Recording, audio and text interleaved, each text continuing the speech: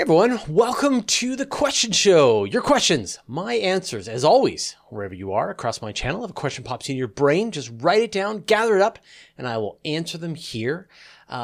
Once again, I am recording this show in your past, which is my future. I don't know what will happen. The date is June 21st, 2021, but all kinds of amazing things might happen over the next week while this episode is being edited. Who can say? Just to let you know, this is also the penultimate episode before I go on my annual summer hiatus from July and August. So there'll be like one more question show after this, and then I will be mostly offline for the next 2 months, although I'll still be doing the newsletter and running Universe Today, but I won't be doing any live stream either through Astronomy Cast or the Weekly Space Hangout. So just to prepare you emotionally for the fact that I'll be gone for about 2 months. All right, let's get into the questions. Estevan Candel.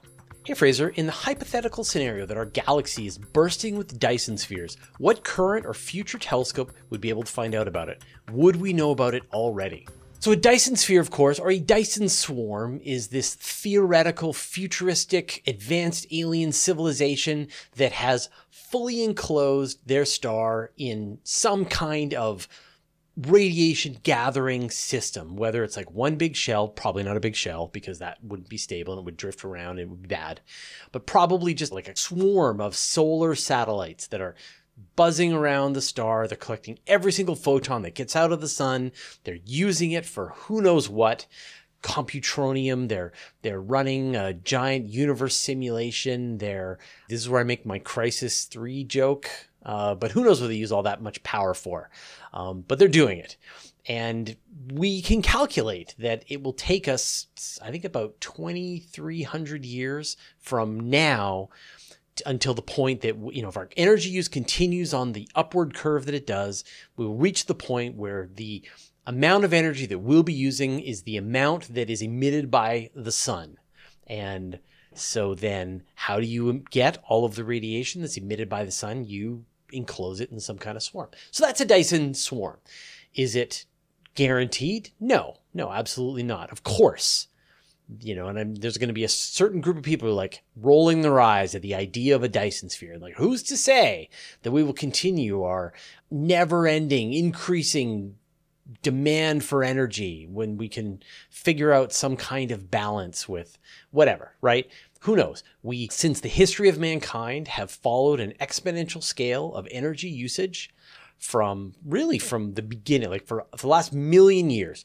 Definitely through the agricultural revolution, definitely through the industrial revolution, our use of energy continues to go up. And so you just take that line and you just continue it on into the future. Make little dotted lines where the energy use will go. It'll increase and increase and increase, and boom, you're using all the energy of a star. And then if you just keep that line going up, it doesn't take long. Really, the part that takes the longest is the amount of time that it would take you to actually travel from star to star and put these Dyson spheres around every single star in 100 to 400 billion stars in the entire Milky Way. And that would only take you, again, probably about 1 million years after that. And the time is the travel time, not the construction time. So yeah, in 1 million years or so, we will have gone from where we are today to we will have put a Dyson swarm around every single star in the entire Milky Way. Or not. Who knows? But it's something to think about. I'm not saying you should. I'm just saying, let's just think about it. So then if you did that, you would have this swarm enclosing the star. All of the photons of visible light, X-ray radiation, heat are all coming out of the star. They're hitting this Dyson swarm. They're being converted into electricity for some purpose. And then because of the laws of thermodynamics, these things have to give off waste heat. And so they will emit this waste heat in all directions. But effectively, from our perspective, we will see the waste heat signature of a star. And it will have a similar signature to the star itself, because you're essentially getting, in the end, you have to get rid of all of that heat. And so you're just really shifting from the visible light, X-rays, ultraviolet, into infrared, and then you're emitting that out into the universe. And we have very powerful, very sophisticated infrared telescopes, and they would absolutely be able to detect a Dyson swarm in our vicinity. Or if the aliens had enclosed every star in their entire galaxy, they would be able to detect the infrared signature of an entire galaxy. It would look utterly different than a galaxy as we imagine today. When you think about some of the most beautiful pictures taken by the Hubble Space Telescope, and you're looking at this incredible galaxy with its spiral arms and dust clouds and centers of star formation and globular clusters in the central core, imagine that whole thing, but now it's just blobs of heat. Every single part of it is heat. You would detect portions of it being turned into Dyson swarms. You would detect the entire galaxy. We give off this very specific signature of Dyson swarms. It would look utterly different. And astronomers have gone and looked for this.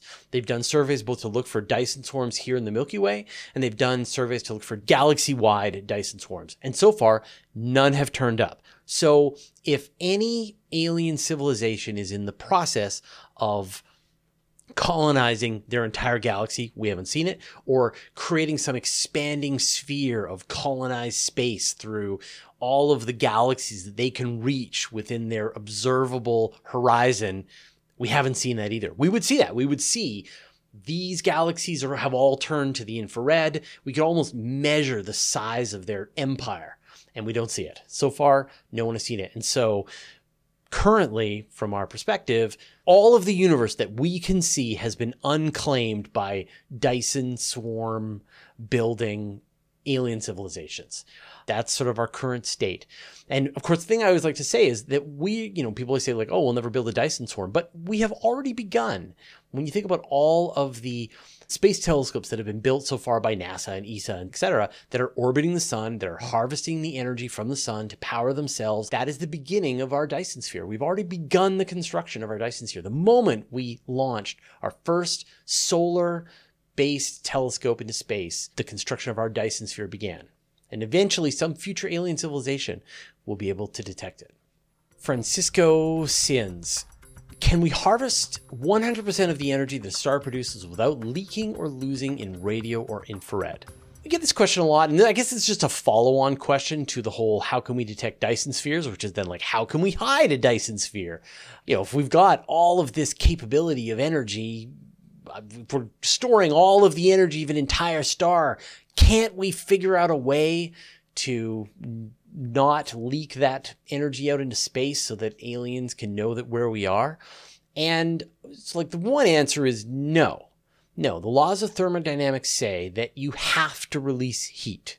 And sort of think about it from a logical point, like if you are gathering all the light coming from the star and you're enclosing it in a sphere, and you are using that energy for whatever kinds of purpose, and none of that energy is getting out, then you are building an oven.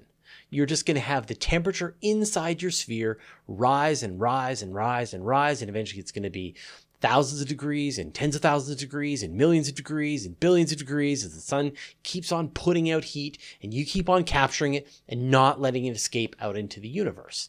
And so you have to release that heat somehow. And often release of heat on a spacecraft is as big or more of a concern than getting energy in the first place. Spacecraft engineers have to think about the release of heat through radiators just as much. They have to consider how much solar panels they're going to put on the spacecraft. You can see on the International Space Station, the radiators are a huge part of the station. You think there are other solar panels, but they're radiators. So no, you can't, as we understand the laws of physics today. Now, I can imagine you could figure out some way that you might be able to lengthen the waves to push them into the radio so that someone would need a very specific kind of radio telescope to be able to do it. But at the end of the day, you do have to get rid of that heat. I can imagine some other possibility, like maybe you've got a pet black hole that's also orbiting around inside the star, and then you're gathering up the heat, and then you're firing it as a laser into the black hole, and it's absorbing the leftover energy. But still, I mean, even the laser is going to be releasing heat. Like, you're going to have gadgets to collect the heat from things that are collecting the heat. And at the end of the day, we follow the laws of thermodynamics in this universe. So Yeah, there's just no way to do it. But if the laws of physics don't work as we understand them, who's to say what will happen in the future? Jay Brodeur. Could a Falcon 9 or Heavy reach Hubble, and would it be worthwhile to do a servicing mission? So the last time that the Hubble Space Telescope was serviced was with the Space Shuttle. And it did a couple of servicing operations, was able, that initial repair that fixed the problems with the Space Shuttle's optics, and then follow-on missions to replace some of its gyros as they were breaking down, as well as upgrade the electronics. And it's sort of ended up being a very useful way to run a space telescope, that you can launch the telescope and then you can upgrade it. At the same time, the Hubble Space Telescope has been very expensive. It was expensive to build. It was very expensive to fly the Space Shuttle and to do all of those repairs to the Hubble Space Telescope. At the same time, though, of course, James Webb, which won't be repairable, is going to be insanely expensive. So who knows what's the best way to go about this? Could, theoretically, a group of astronauts get in board a Crew Dragon 2 on top of a Falcon 9, fly to the Hubble Space Telescope? Yes.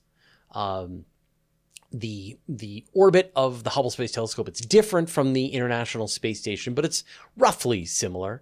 And so it was designed to be reachable by the Space Shuttle, and it's reachable by a Falcon 9 with a Crew Dragon. But the Crew Dragon doesn't have the same kind of capabilities that the Space Shuttle did. It doesn't have a wonderful Canadian-built robotic arm. It doesn't have the kinds of facilities to allow the astronauts to do spacewalks. It's not really set up for long-term, habitation on board the spacecraft. Although the Crew Dragon is pretty big. Like, the Crew Dragon is actually about double the volume of the Apollo module. So if you just sent up a couple of astronauts, they would have lots of room to hang out inside. But I can imagine a variant of the Crew Dragon that's designed for orbital resurfacing. And you could imagine, if things get to that point, that a Crew Dragon could launch and send a couple of astronauts, and it's got some sort of cargo bay doors, and it's got a robotic arm that can hold on, and they could do a bunch of repairs to the Hubble Space Telescope. And who knows, maybe at some point that'll be a decision that someone decides to make. The other possibility, of course, is that the Starship could just kind of gulp up the Hubble Space Telescope, bring it back down to Earth, inexpensively. They could fix it down on Earth, put it back in Starship, it could fly back up, release it again. So there's a lot of really interesting ideas that'll happen when you've got a reusable rocket capable of grabbing things from space and landing back down on Earth. Again, I don't think we've really explored it. So right now, there are no plans to repair Hubble again. The only plans are to deorbit it when it stops functioning properly. But it's cool to think about. And who knows, at some point, someone will make the cost-benefit analysis on whether or not it makes sense to do it. Celestial Navigator.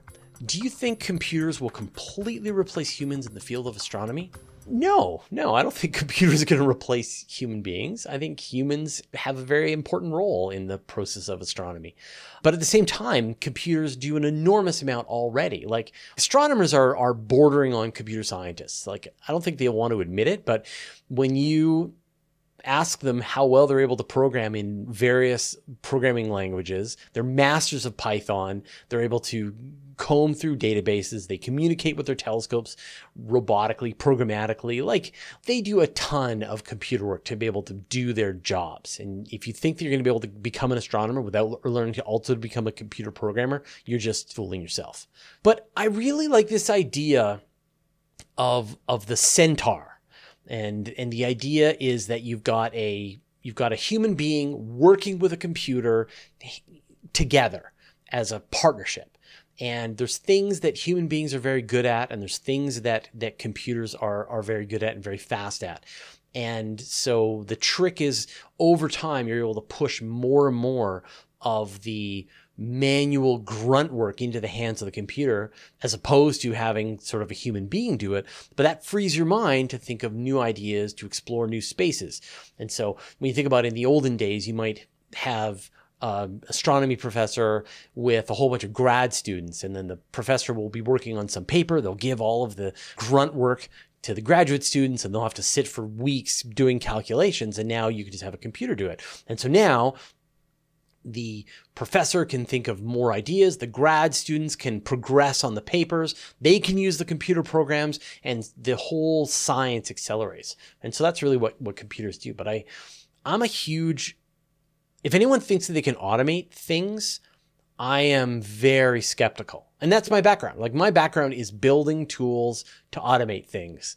And I'm very skeptical. But when you have this balance where the people are doing the jobs that people are really good for, but the computer programs that you're running are working with you to enforce the rules, to be able to take off a lot of the work, to be able to act as a very good checklist reminder, it's a perfect partnership. And I think it will always be the case. And anyone who tries to over-automate things, it's kind of doomed to failure. And anyone who under-automates things is sort of left behind. And the trick is to find that balance all the time based on the level of technology. But I mean, artificial intelligence technology these days is quite amazing, that you can start to provide image classification, crater counting, find really small signals in enormous amounts of data.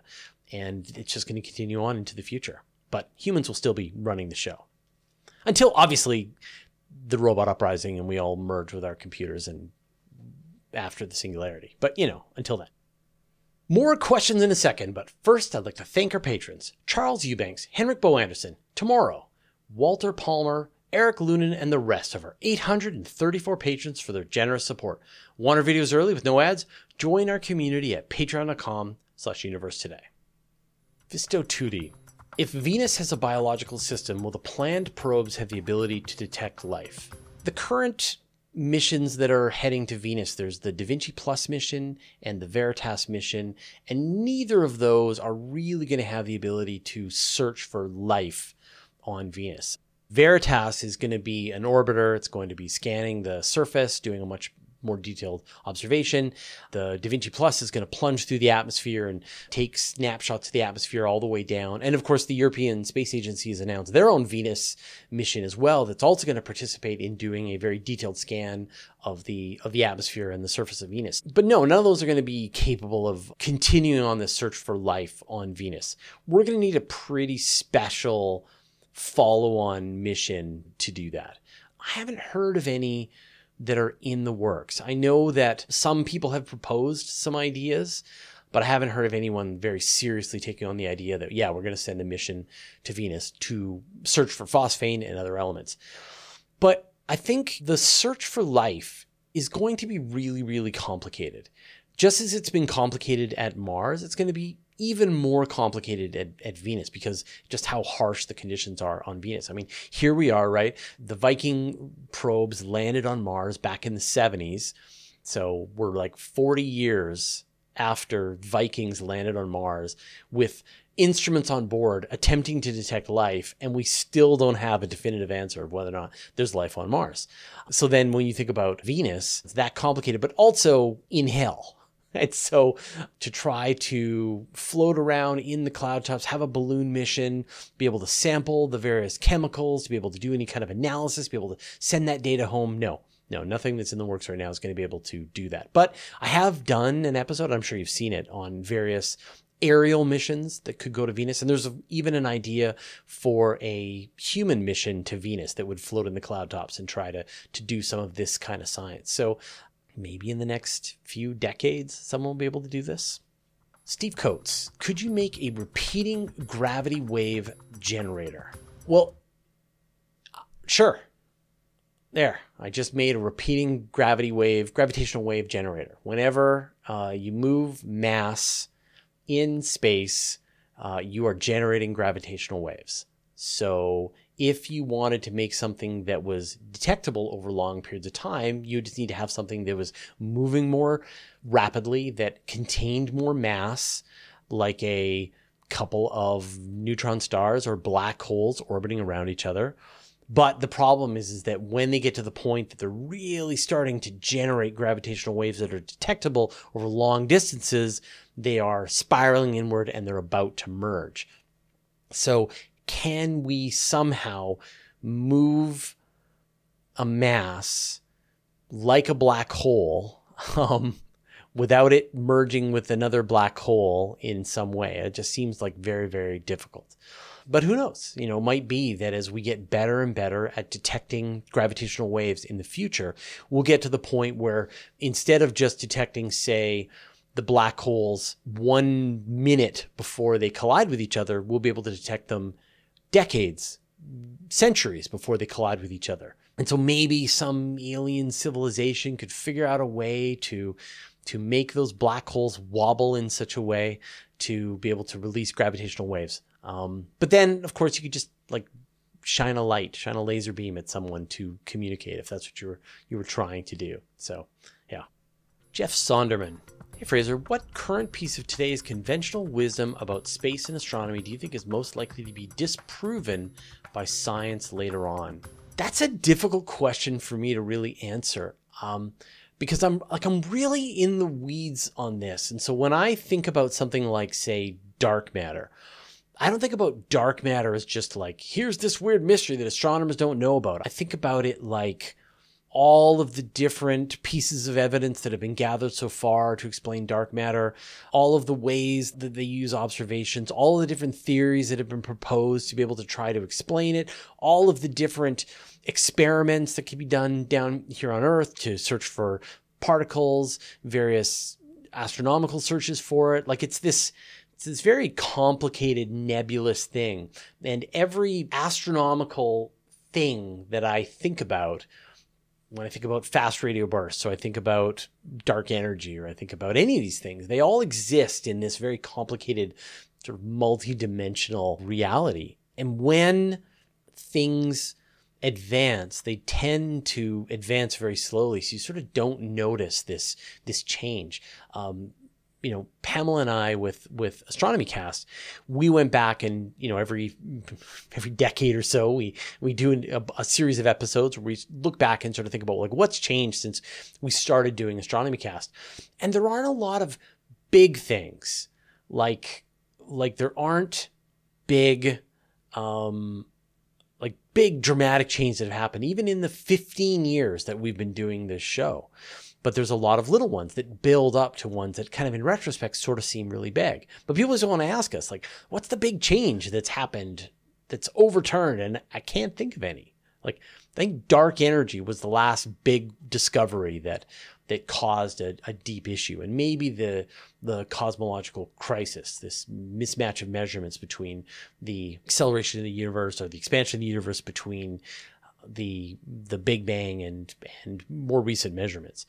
So it's a tough thing for me. I don't want to weasel out of the question, but I just find in general, the more that I learn, the more that I know, the more people I talk to, everything just becomes shades of gray and nuance. And it's really hard to then go, this is conventional wisdom and it's totally wrong. So yeah, I don't, and I also sort of feel pretty humble. Like I'm just a journalist. I'm not an astronomer. And so I don't sit there and do research and come up with theories that, or even work in those kinds of circles. I'm following behind, attempting to recommunicate the things that people are discovering and learning bit by bit. And so I try not to hold an opinion so much about this kind of stuff.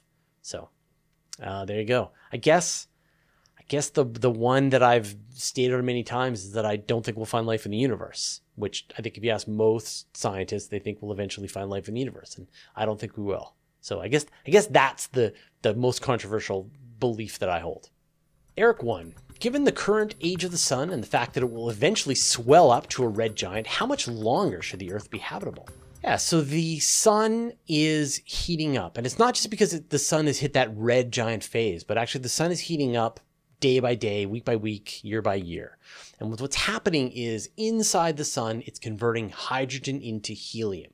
And this helium is forming this layer on the outside of the core of the sun that is causing the amount of, essentially the size of the sun to increase a little bit, causing the amount of energy that the sun is releasing to go up.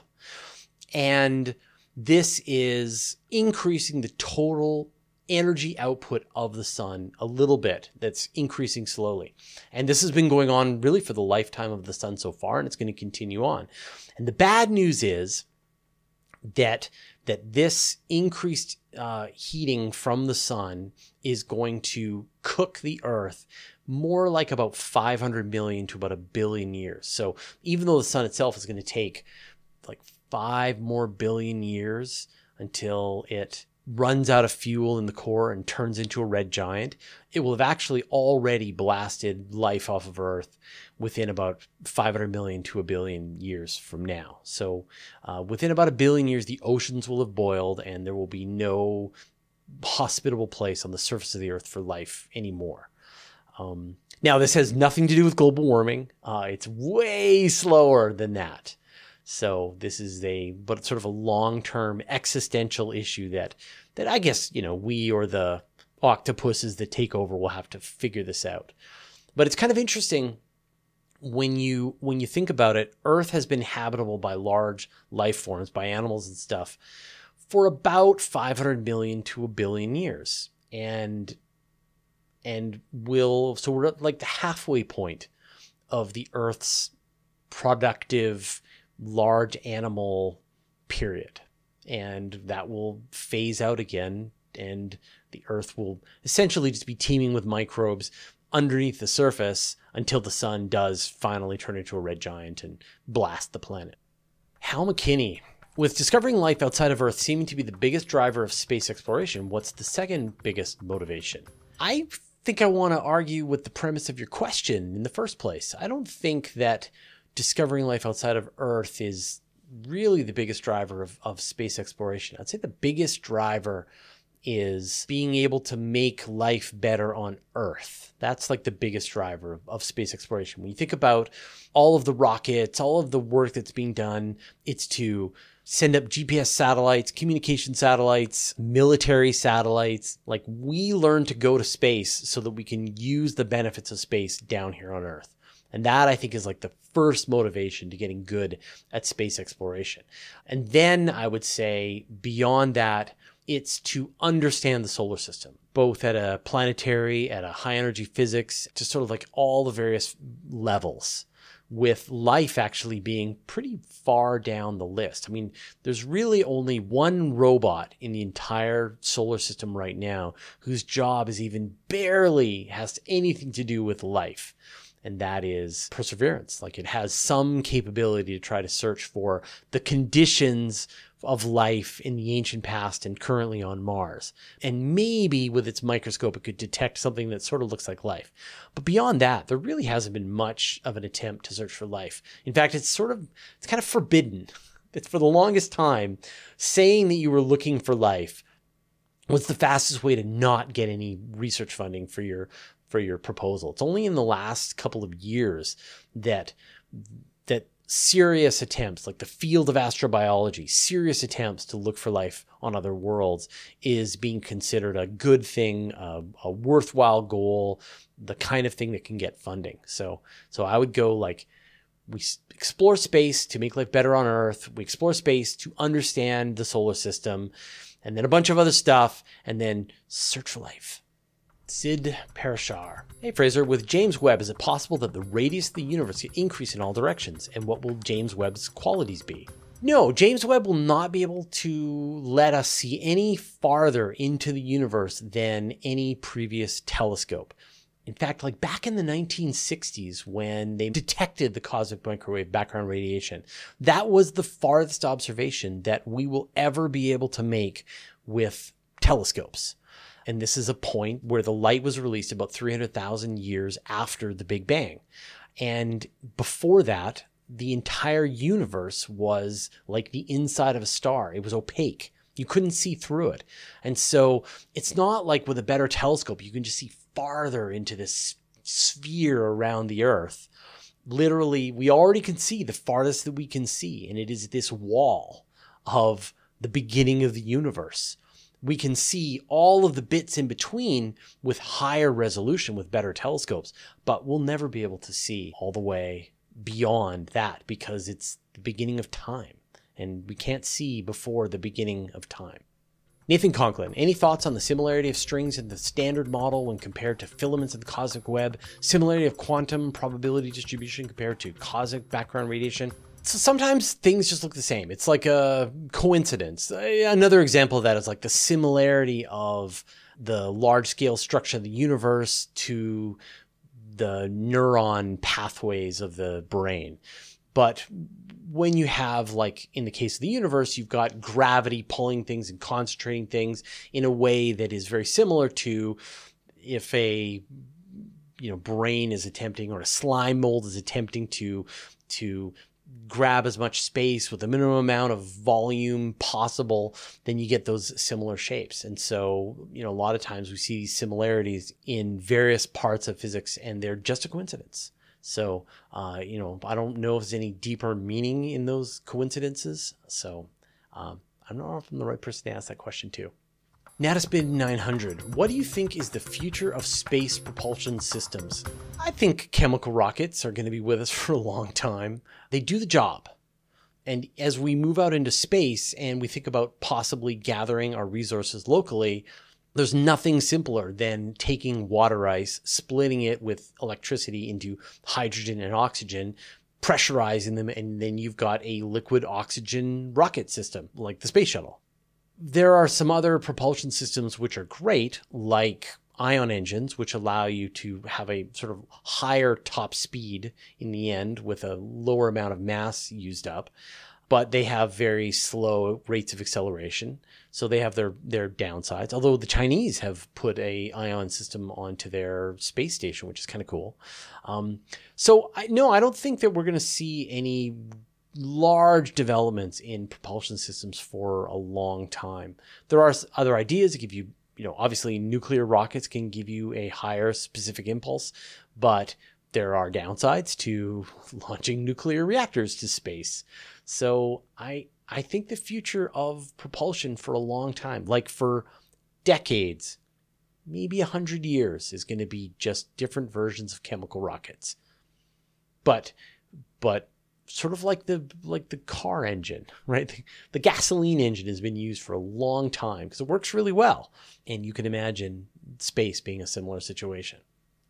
All right, well, those are the questions this week. Thank you, everybody who joined me live and also asked offline. Again, if you want to join the show live, come every Monday at 5 p.m. Pacific time and join the chat and ask your question and even follow-up questions. It's a lot of fun. All right, we'll see you next week.